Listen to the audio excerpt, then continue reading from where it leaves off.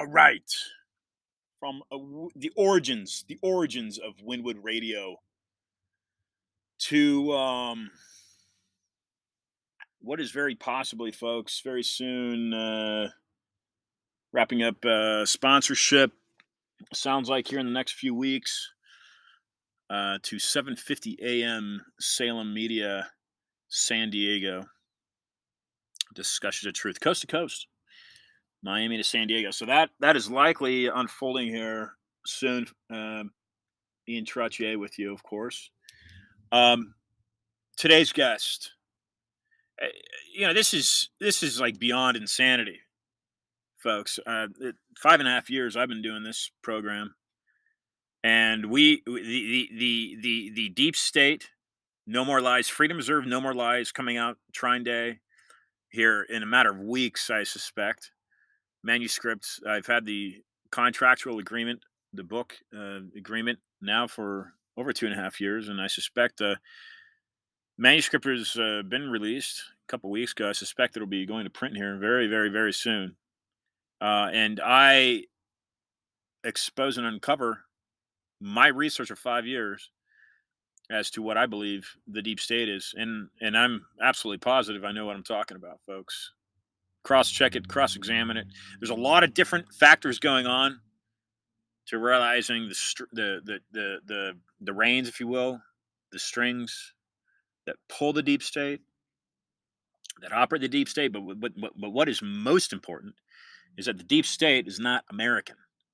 This is a European banking cartel, and they have their hand around Lady Liberty's throat and choking the constitutional life right out of her. Unfortunately, it seems that maybe half, certainly a quarter, people in California and New York, a quarter of America is letting that life get sucked right out of her. That means once there is no more Constitution, once these rights, I mean, I'm talking to somebody yesterday in California and complaining that not only U.S., but the California Constitution, which was once a republic, is not being honored. Remember, these are Lone Star states, such as Texas, California, Arizona. So anyway, the fact that there is what is otherwise known as an Orwellian Ministry of Defense, a Department of Disinformation. Are you kidding me? Under the Homeland Security, the Joe Biden regime. This is a Cuban-born Marxist leading that Homeland Security Department now under Joseph Biden. Folks, it's beyond insanity. You need to raise your voice. You need to make your opinion heard now, or else your republic will be lost. I would suspect within 10 years it'll be gone. The United States of America will be absorbed into the United Nations, somehow into some type of a North American conglomerate. I mean, it kind of already is through NAFTA, North American Free Trade Agreement, in a sense, under the Clinton administration. But I suspect that the way that Americans are waking up now, and the way that the others are just totally going along and sleeping and being completely complacent, like numb, totally numb to the fact that their country has been invaded. This is what I'm trying to get across. So let's not allow Charlotte to remain holding or standing by anyway. Follow the pipelines, uncovering the mystery of a lost spy and the deadly politics of the great game for oil. Charlotte Dennett joining us here momentarily. Going to bring her on. Naomi Wolf, quote, says that it's a completely eye-opening and unforgettable book. And then two quotes that caught my eye. A Russ Baker quote in regards to this work that we talk about today. Charlotte Dennett has a fascinating personal saga to share and mystery to solve. This book offers the hidden backstory to the history of U.S. involvement in the Middle East. It is the type of broad and deep historical dig that is badly needed, and it helps us see the bigger picture behind policies and failures that affect us today. Suddenly, all these wars make sense, says former guest of Discuss Your Truth, former guest of mine, Russ Baker, author of The Family of Secrets. And then also something that grabbed my eye is Ray McGovern had a quote here about Charlotte's work. A mix of curiosity and loyalty of family and country drove Charlotte Dennett to find out if the humanness ascribed to her spymaster father by his Harvard professor could have persisted in the dog eat dog espionage surrounding post World War II access to Middle East oil. She found abundant material to answer that question and many others about the early death of her father and about the origin of the endless wars that have come to characterize the region he loved. We are gifted with an intriguing personal account of the great game for oil and its countless and continuing casualties. Ray McGovern, co-founder, Veteran Intelligence Professionals for Sanity. So, again, I believe he served 27 years in the CIA. The former CIA analyst, former guest on the program. So we're going to bring on Charlotte right now, as I suspect she is standing by very patiently. We'll bring her into and onto discussions of truth. And folks, I thank you for listening. And please, you can pre-order No More Lies, Freedom Reserved. You can pre-order that right now. Books a million. And you want a signed copy, you can go to my website, iantrottier.com. When they go to print, because they're not in print yet. So this is Charlotte Dennett. I see she called 20 minutes ago, but unless I've got the I got the time wrong. Okay. Nope, I got it at 5:15. That's when I usually go. Here she is. Okay. Charlotte Dennett. Charlotte, Ian Trottier here. Welcome to Discussion of Truth. How are you? Oh, I'm fine. A little late. Yes, a little late here. I'm looking through our email, and it looks like you probably were ready to go at 5 o'clock, and I had it down at 5:15. So hopefully you've got a few. Well, that's true. 5:15, so that's better, but I'm still a little late. I'm here. I Good. can do it. Good. Let's go. Okay. Charlotte, there are two quotes. There are two quotes as I'm looking through who has contributed with a review of your work, and of course Naomi Wolf is a quote that stands out in my mind, but I've not met her or spoken with her. But the two people that I have had on my program and that I have spoken with are Russ Baker and Ray McGovern. Oh yeah, sure thing. And Ray, both of them are fascinating individuals. But Ray, I've actually written my own book, and I've quoted Ray in that book because I think for a man that did what he did, and I want you to talk about your father and what you've uncovered about your father's death.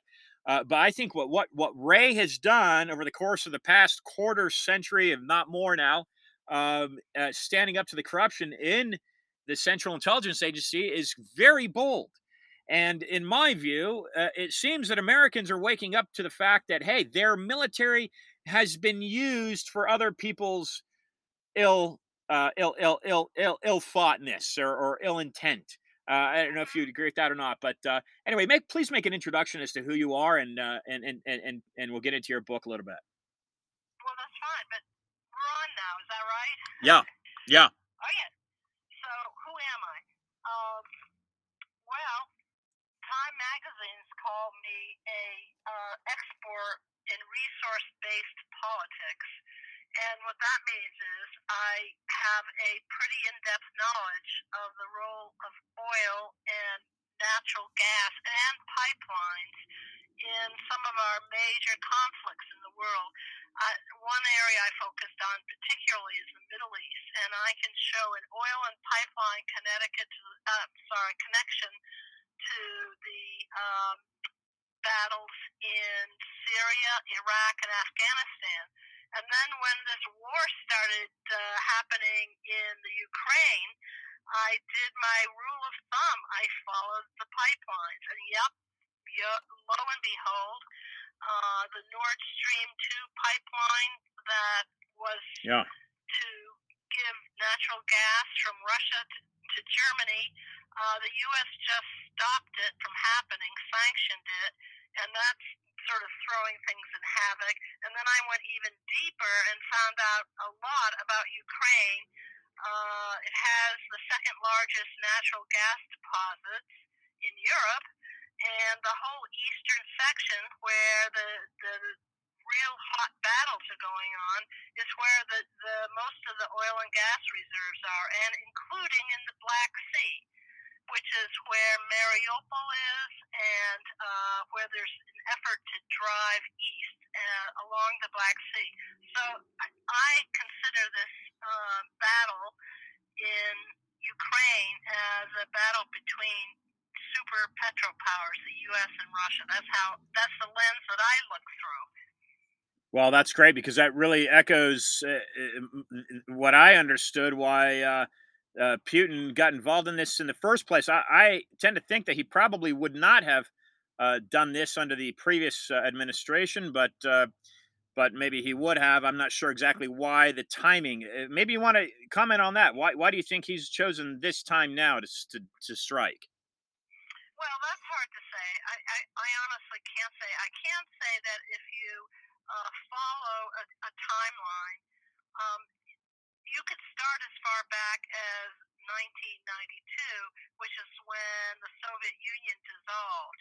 And there were negotiations that went on at that time between Russia and the U.S., and there was an agreement that, okay, it would dissolve, and a lot of the former Soviet republics would become independent, but under the condition that and would not NATO countries would not try to influence these new republics and would not move east 1 inch, and they violated that. Okay, so that pissed off the Russians and it pissed off Biden. I mean, not Biden, Putin. Then you go to 2014, and there was a coup that overthrew a pro-Russian president and installed a pro-Western one, and then eventually we get Zelensky. So there is evidence that Putin tried repeatedly to get written guarantees that the NATO would not militarize these countries and get close to his borders, and that was ignored. So at what point does he decide to go in? It may be because he said enough is enough. It could be because he was triggered, so to speak. In our country, they keep saying this is an unprovoked war. Well, I see it as provoked, quite frankly. And because, if you're right on the border and you've got all these missiles pointing at Russia, and there's no time for the Russians to react, especially if we're talking nuclear here. That would only be if the U.S. got involved. But nonetheless, Putin is concerned about his sovereignty. But his problem was he committed an act of aggression by invading. And so that turned a lot of people against him, understandably. And so we're in the mess that we're in, frankly. That's as much as I can tell you. I don't know what's in his head, but he should not be underestimated. He's an ex-KGB guy, Yeah. and he's a master at the great game. Yeah, he's a master chess player, right? And I call it the great game for oil, and now I'm calling it the great game for oil and gas. uh-huh. Really well said there, Charlotte. Let's get a little bit of history as to this is a topic of passion for you. I sense, and I think it has to do with your father. Is that right? You got it right, yeah, and that's in the title too. Uncovering the mystery of a lost spy and the deadly politics of the great game for oil. My father was America's first master spy in the Middle East. He was stationed in Beirut, Lebanon, where I was born, in 1940, from 44 to 47. And his cover was cultural attaché because he was a scholar on the region. They plucked him right out of Harvard and sent him over there. But the thing is, he his last mission was to Saudi Arabia before his death. I was just an infant, but I've investigated it, and I wanted to know what was he doing in Saudi Arabia? What was that about? And because I was able to get his last report, his last letter home, and then I sued the CIA and got documents declassified. What I found out is his job was to determine the route of the Trans-Arabian Pipeline, and I found this great article in New York Times as well, March 2, 1947, which goes into the whole geopolitics, the importance of this Saudi oil to the world. And what it was going to do was elevate the United States into superpower status, both in the Middle East and the world, because it was, the biggest reserves of oil. And at that time, well, it's still extremely important. Oil is the fuel of the military. It's something that is often missed in analysis. So if you aspire to be a superpower, you have to be sure that you can secure enough supply of oil. So this pipeline, it was a huge thing at the time. I found out that America's former allies, the British and the French, and the Russians were all alarmed that the U.S. had this exclusive concession in oil-rich Saudi Arabia. They felt threatened by it. So that was a fascinating thing I discovered. And uh, the Russians were a new superpower as well. They wanted to get in, whereas the French and the English wanted to hold on to their um, their role in controlling that whole area. Anyway, long story short, he died in a plane crash headed for Ethiopia, where the U.S. had also gotten an exclusive oil concession, and again, much to the alarm of the British and the Russians. So I began to understand this great game, this power struggle, which usually is played very clandestinely. So you don't see it, you don't read about it in the press. But I was able to follow the pipelines, and I went all the way up to the endless wars in the Middle East and now Ukraine, and found out that the great game is going on right before our eyes. And I have predicted that if it continues, is going to be the mother of all energy wars, with very serious repercussions. That's a lot to say. Now, the Keystone Pipeline has been something of dispute. How do you feel about that? Well, I understand that there's renewed efforts to get these once closed pipelines reopened and working again. And the XL Keystone is certainly one of them. I am of the position. I'm really, frankly, all for developing alternative energy. Yep. I think our dependence on oil Yeah. and natural gas is deadly. It's just deadly, and nothing proves it more than this horrific war in Ukraine. And I know that in Europe, the Europeans are redoubling their efforts to try to convert Good. Yeah. the sun and solar and wind and some natural gas. Whereas in the U.S., it's all a huge hue and cry for drill, baby, drill again. Right. And that's going to have climate consequences, in my opinion. Talk a I don't little. know what your opinion is. Well, I think the oil dependency must go, and I think it's partly designed by the powers that be in D.C. and primarily in Wall Street. But I'm a big advocate on relieving. But you're bringing up a good point in the military. The military is so dependent with their planes and that sort of thing, dependent on oil. So it is. It is a big issue. But I want to, if you would, Charlotte, talk a little bit more about your father. Was your father killed? Excuse me, was he murdered? I believe his plane was sabotaged, and the reason that I think that was, first of all, when I read the obituary as an adult, starting to investigate, there were things in the obituary that were missing. It didn't even mention his trip to Saudi Arabia, and the official explanation was that he was on a vacation junket to Ethiopia. Well, I had his last report. It wasn't a vacation junket. He was there to explore more developing oil ties with Ethiopia, and I knew that. Well, I eventually found out when the plane crashed. I was able to get the accident report, and there was an aerial camera that was smashed. Well, that would have been to photograph pipeline routes. and there was highly sensitive telecommunications equipment on the plane, as well as the petroleum attache who was stationed in Cairo. So I knew this thing was all about oil, and the obituary was my first tip off.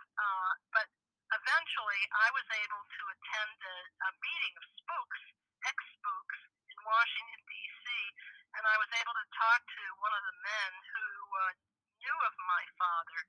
And what he told me is he said it was a terrible loss, and that was because of his huge knowledge of the region and their culture and their language. But then he added, and I suspect he had one wine too many. He said, "We always thought it was sabotage, but we couldn't prove it." So that was a moment of vindication for me, and I kept pursuing it. And it's all in the book. I put the pieces together, and I can say that I think I've proven the motive, and but I've not been able to prove who precisely. I'm pretty close to understanding um, who would have wanted this to happen, but not the individuals. Although I suspect, and I will add this, that the world's most famous double agent at the time, Kim Philby, may have been involved. And Kim Philby famously worked for the Americans, but also was working for the Russians. So anyway, that's a clue. It's a clue to why It's a good one. he might be involved, because both the Russians and the Americans didn't want the U.S. to be a rising power in the region. But there's more in the book. If you like mysteries, you would like to read Follow the Pipelines, I think.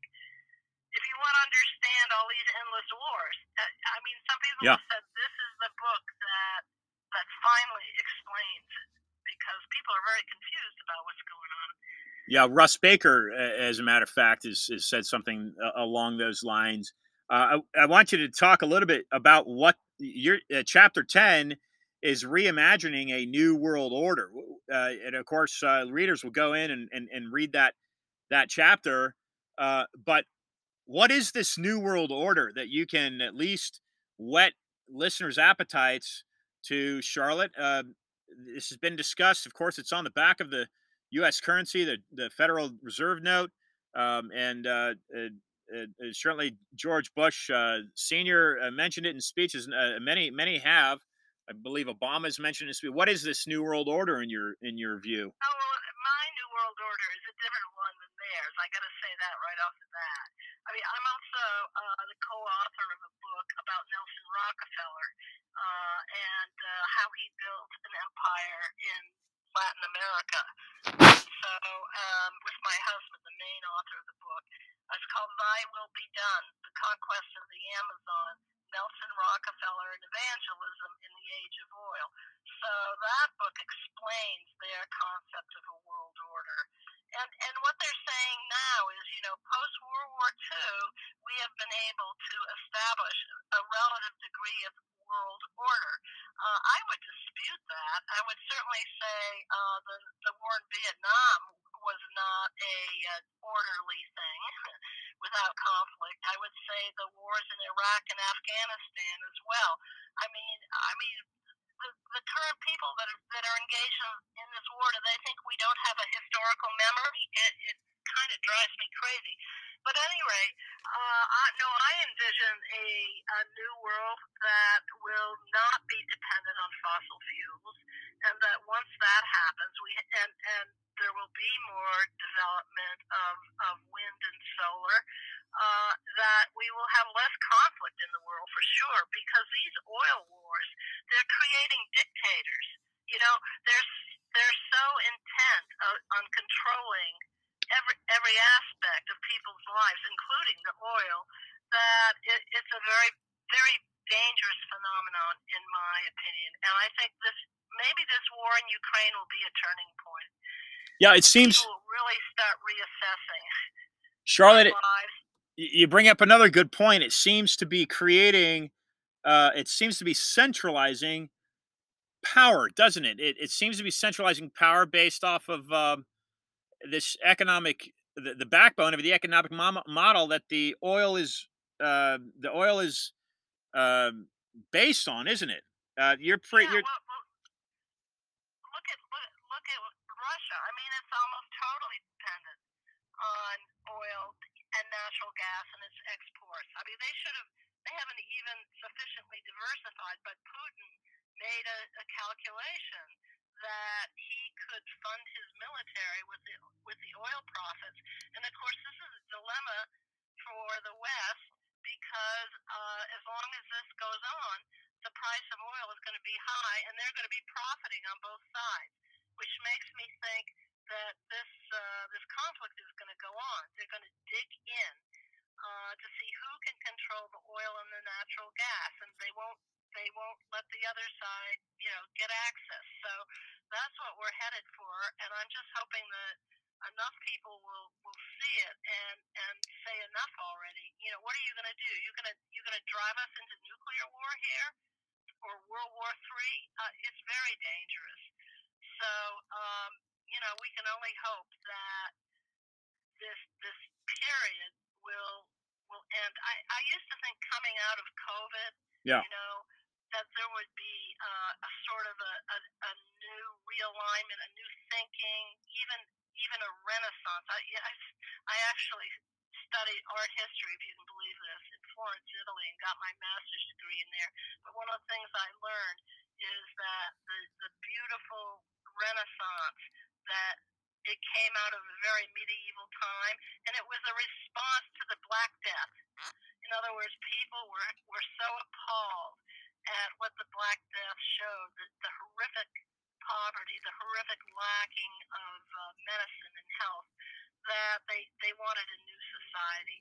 And that's what I'm hoping for. That's what I was hoping for coming out of COVID. And then all of a sudden we're hit with this war in Ukraine. yeah. And I think a lot of people are really upset because they see the terrible tragedy in Ukraine, the people who have been slaughtered, Right. and they just don't know what it's all about. Do I you? don't know. Do you think your listeners share my view that there's some confusion about what this war is all about?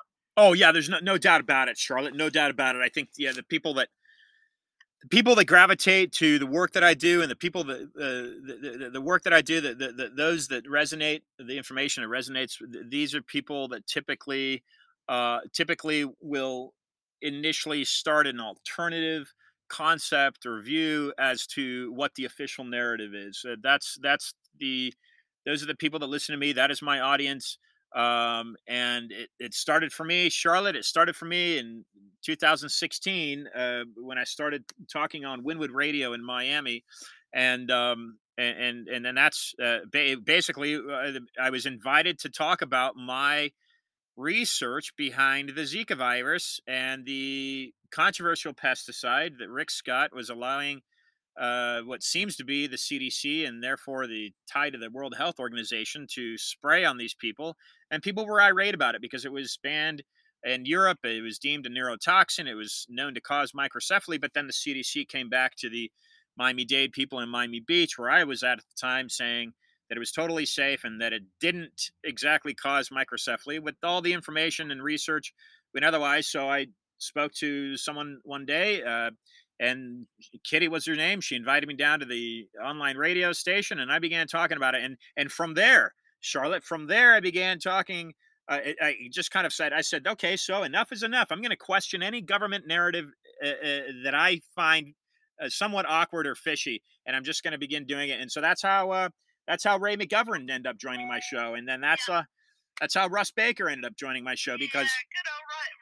I worked on his book on the Bush family. He was one of the researchers on it. Interesting. He did a good job, and I'm glad you do that. I wish very few people know about. Most people think of Nelson Rockefeller as the governor of New York, but he was also, during World War II, he was working actually for FDR as the quote-unquote coordinator of inter-American affairs. And his job was to get into Latin America, get rid of the Germans and the Europeans, develop a American empire, win over the military, and in the process he wanted to develop the Amazon.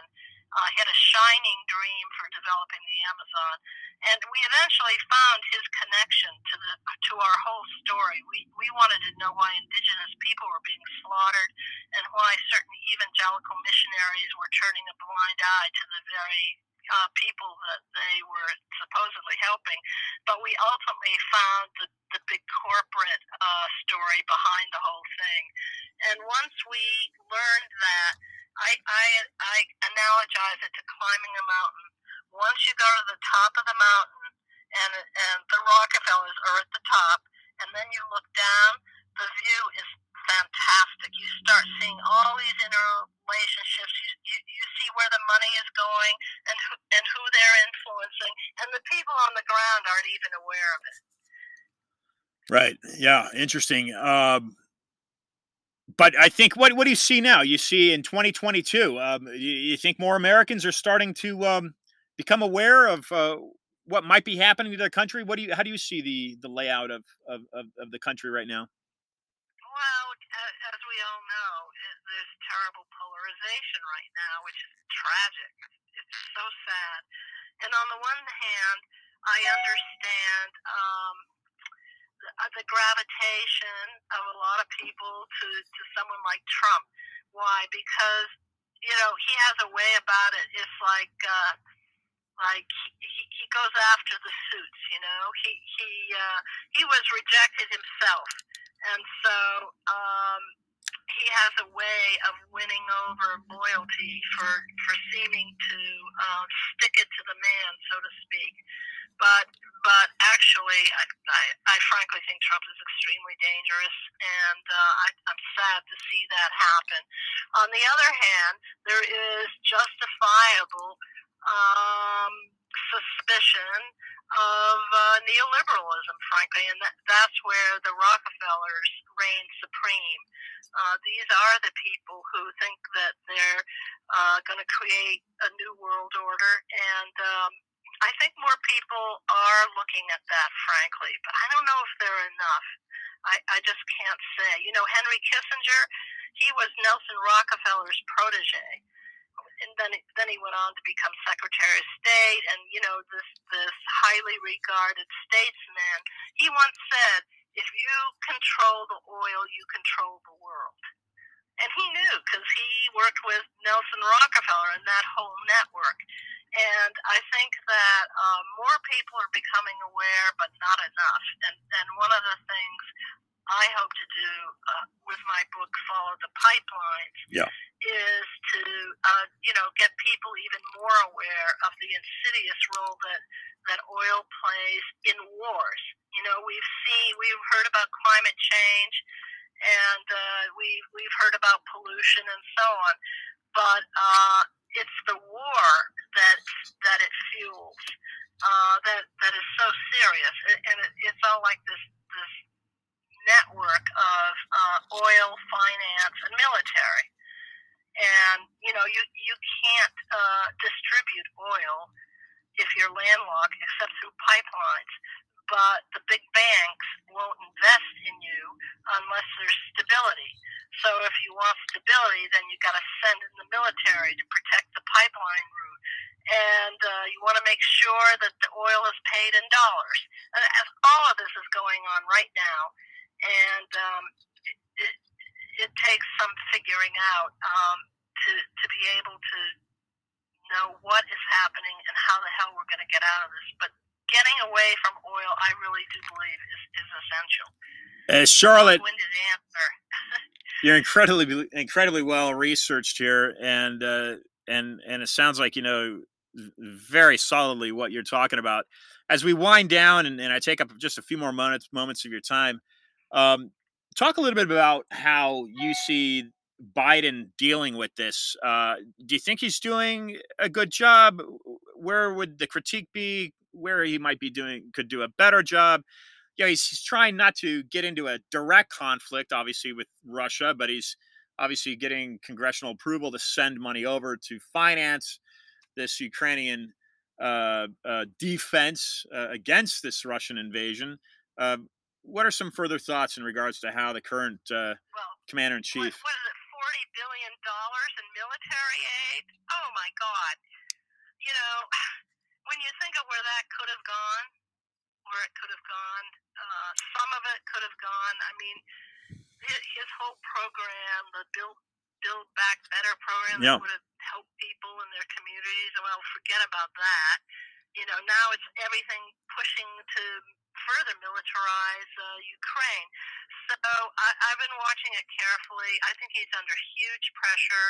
I think he actually wants to diversify away from dependence on fossil fuel, but now he's got this war on his hands and a lot of pressure on him to forget about climate change, go back to drilling, and he's caving to that, frankly, which I'm sorry about. And like, how do we know what he knows? You know, Yeah. I feel like the media is not telling us the whole story. That's one thing. Yeah, for sure. And you know, the way that they're painting Putin as sort of this wild man, he's very shrewd. So I can't say, I really cannot say yet, but I have a feeling that if this thing goes on much longer, there's going to start to be a lot of questioning of how the Biden administration has handled it and how NATO has handled it. Let's just see what happens. And let's not forget the absolute disasters in Iraq and Afghanistan. Yeah, you're right. Yeah, exactly. Going to be learned. Right. And what about Charlotte? What are your thoughts on this disinformation department? You think that's appropriate under the Homeland Security? Oh God, I really can't say. I haven't seen enough on that. The disinformation department. Yeah, I mean it's on both sides. That's the sure. fact.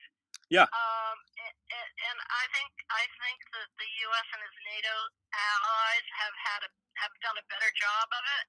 You know, but you know, Putin saying that it's just a military operation. I mean, come on, it's an invasion. It's an invasion, right? But the other side on how they're painting it, unprovoked. No, I don't agree with that. It's not unprovoked, and that's why I say that once people start to get into the history that led up to this war, I think they're gonna start asking some serious questions of how Biden has handled it.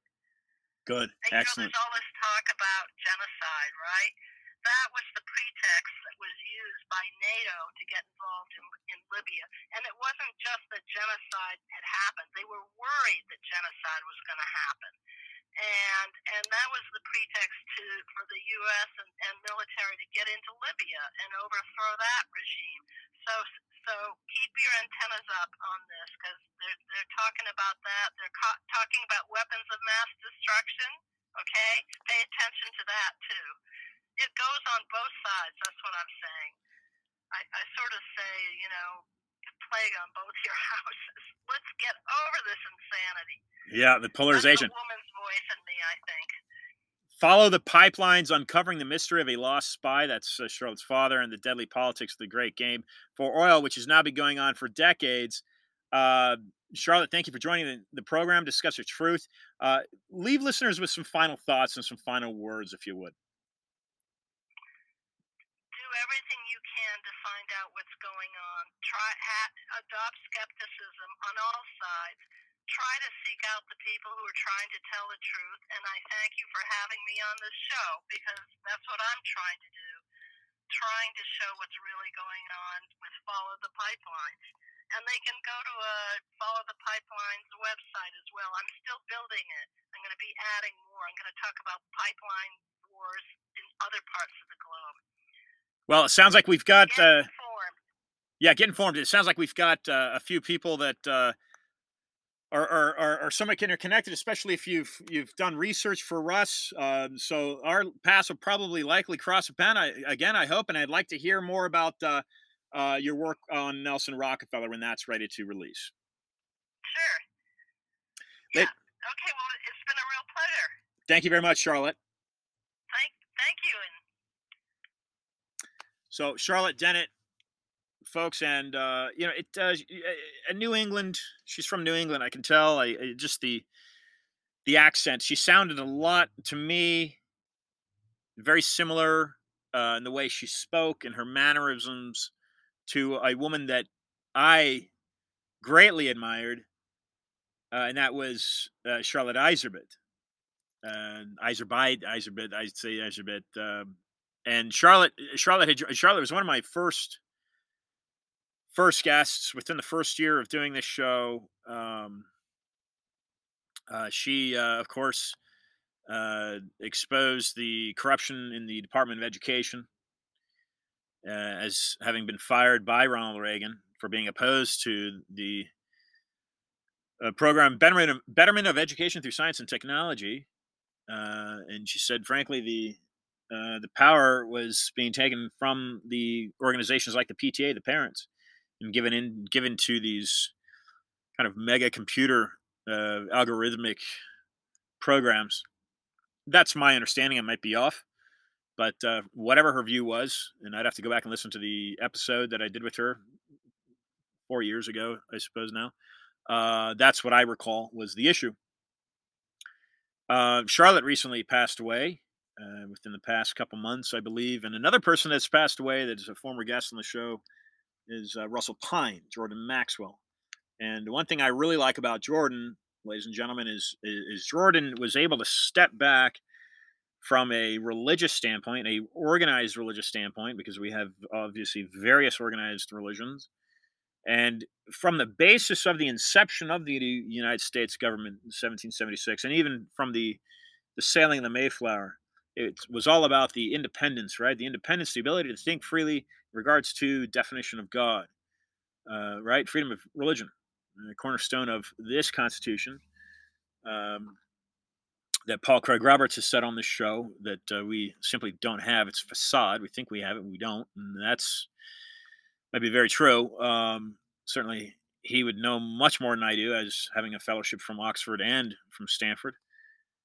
But the thing that I liked about Russell, Jordan Maxwell, aka Jordan Maxwell, was that he was able to step back and evaluate interpretation of reality through religion from what he termed, may have been termed by other people, but certainly through him, something called astrotheology, which is basically man's ability to depict um, astrology through their interpretation and refine it scientifically, mathematically.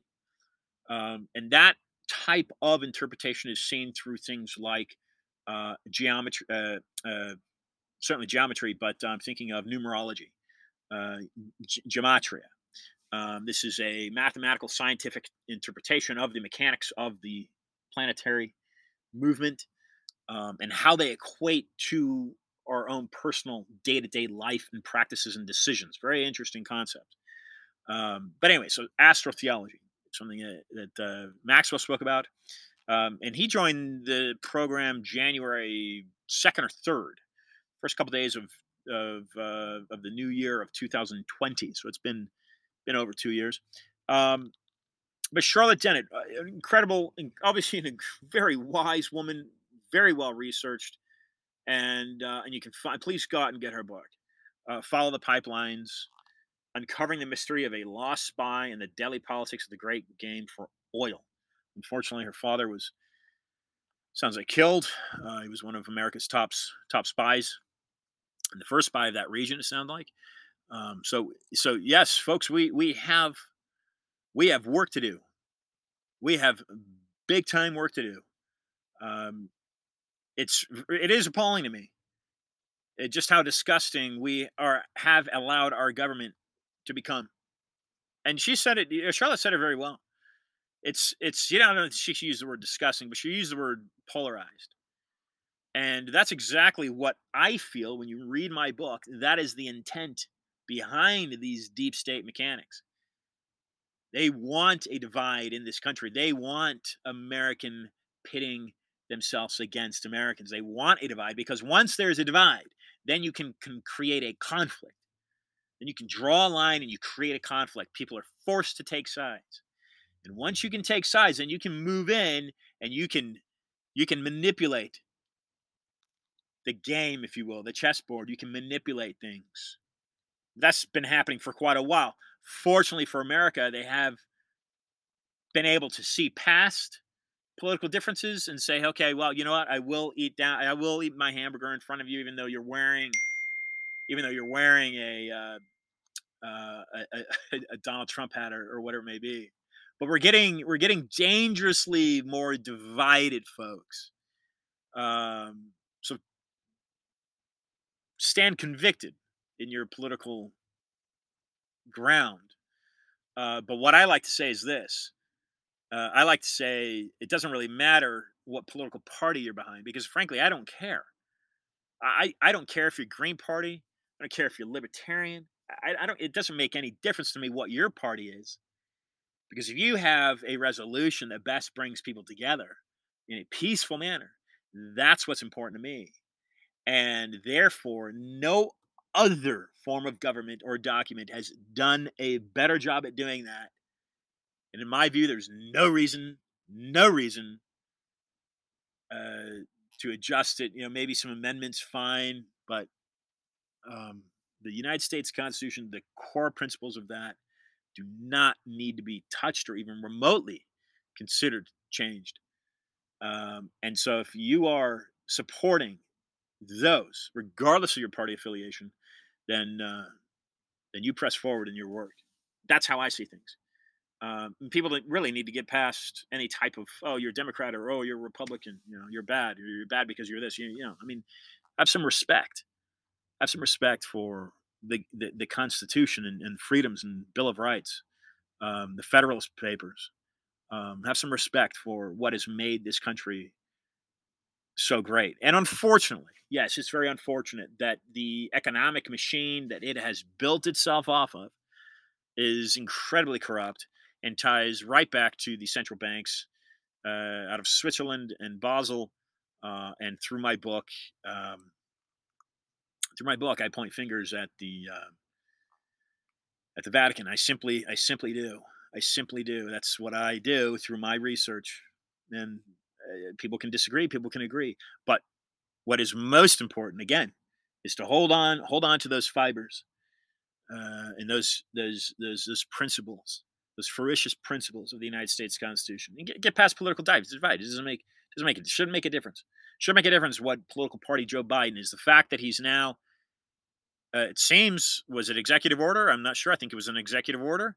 He's now given this guy Alejandro Mayorkas, who I call a Cuban-born Marxist. I'm standing with that until proven wrong. He's now given him the reins over deploying this disinformation department. This is serious. This is serious business here, folks. This is a serious issue. This is a serious issue because what it means is that, maybe I'm wrong, but what it means is that big government can now come to a small voice like me, for instance, and say, well, you know what, Ian, we think that what you're talking about is misinformation, it's disinformation. Or this author that has just joined me, Charlotte. Charlotte, I think your information is, even though your father went to Harvard, even though Ray McGovern, even though these great people have made comments about your work, even though you've researched for Russ Baker, no, we're going to deem you a disinformation, right? You're part of the disinformation, and therefore you're harming. You're a harm to your neighbors and your people, and you must be. Well, what's the next step, folks? What you must be removed from society. You must be removed from your community. I mean, give me a break. Is that how far they're willing to go? But you need to catch it now, ladies and gentlemen. You need to catch this right now. You need to call it out. And you need to say, no, I've got a problem with that, because we have freedom of speech. We have freedom of press. We can speak whatever we like in this country. And until and unless you demand that be enforced, we have major problems here, folks. And that's where I'm just thinking practically. Okay, I never joined the military. I'm really a non-violent person. I'm a very peaceful person, and I think violence is a very weak form of decision making. I just simply do think it is. I've never hurt anybody with any malintent physically at all, ever, and I don't think I ever will. But I will if I have to, and I will defend my right to a Second Amendment, because nobody is going to control my speech or my writing or my ability to, whatever, practice religion freely, which I'm not religious Frankly, I have been at some points in my life, but I'm really not. And I will defend your right to those three things as well. You can stand up on a corner on a public street and public sidewalk and you can say whatever you want. People don't have to listen. They can turn away. They can walk away. They can ignore you. That's your right and that's their right. And I will support and defend your right to do that. So a lot of different dynamics moving in this country today, and I simply do what I feel is my best approach to make and have an effect on people. And I will end again. I will end with this is not about a political party, folks. This is now about your Constitution and your constitutional rights and your Bill of Rights. That's what this is about. So you have to get past the bickering and the divide. You have to move past that, and you have to see the quality, importance of what our founding fathers have handed down to us. You must support that, and you must do that at all costs. And it was Patrick Henry who said this: "Give me liberty, or give me death." It's the way it's going to have to be, folks. Going to have to be able to stand up for yourself, as I am. So let me now leave you again for a second time, but let me leave you with this quote. And the quote is this from an editor. His name is Max Swafford. He's a retired, quote, forensic interviewer and author. In my most recent book, which you can pre-order right now at Books A Million, it's listed on Amazon, but you can literally pre-order at Books A Million. Go to my website, pre-order signed copies. As soon as I get those copies in, I will sign it and ship it off to you. So it's all pre-order right now. It does disclose my understanding of the deep state and how I define it. It will be mind stretching for you, is my guess. It will stretch your mind. But this is a very nice quote. I'm leaving you with this. On May 11th, 2022, Discussions of Truth. In this riveting new book, No More Lies, Ian Trottier combines radio interviews with his own historical research to create a montage of linkages throughout history that connects the dots between corrupt politicians, shadowy corporations, big tech, big pharma, and dubious international banking magnates. This book portrays the freedom destroying force in this world known as the deep state and calls for the readers to stand up in the defense of freedoms guaranteed by the American Constitution and the Bill of Rights. Donald Trump once described Ian as a prize fighter, and in this amazing work, he is delivering a knockout punch to corruption around the globe. Very nice words that Max had to say, and I thank him for that.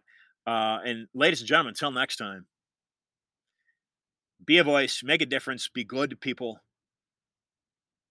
and be awesome.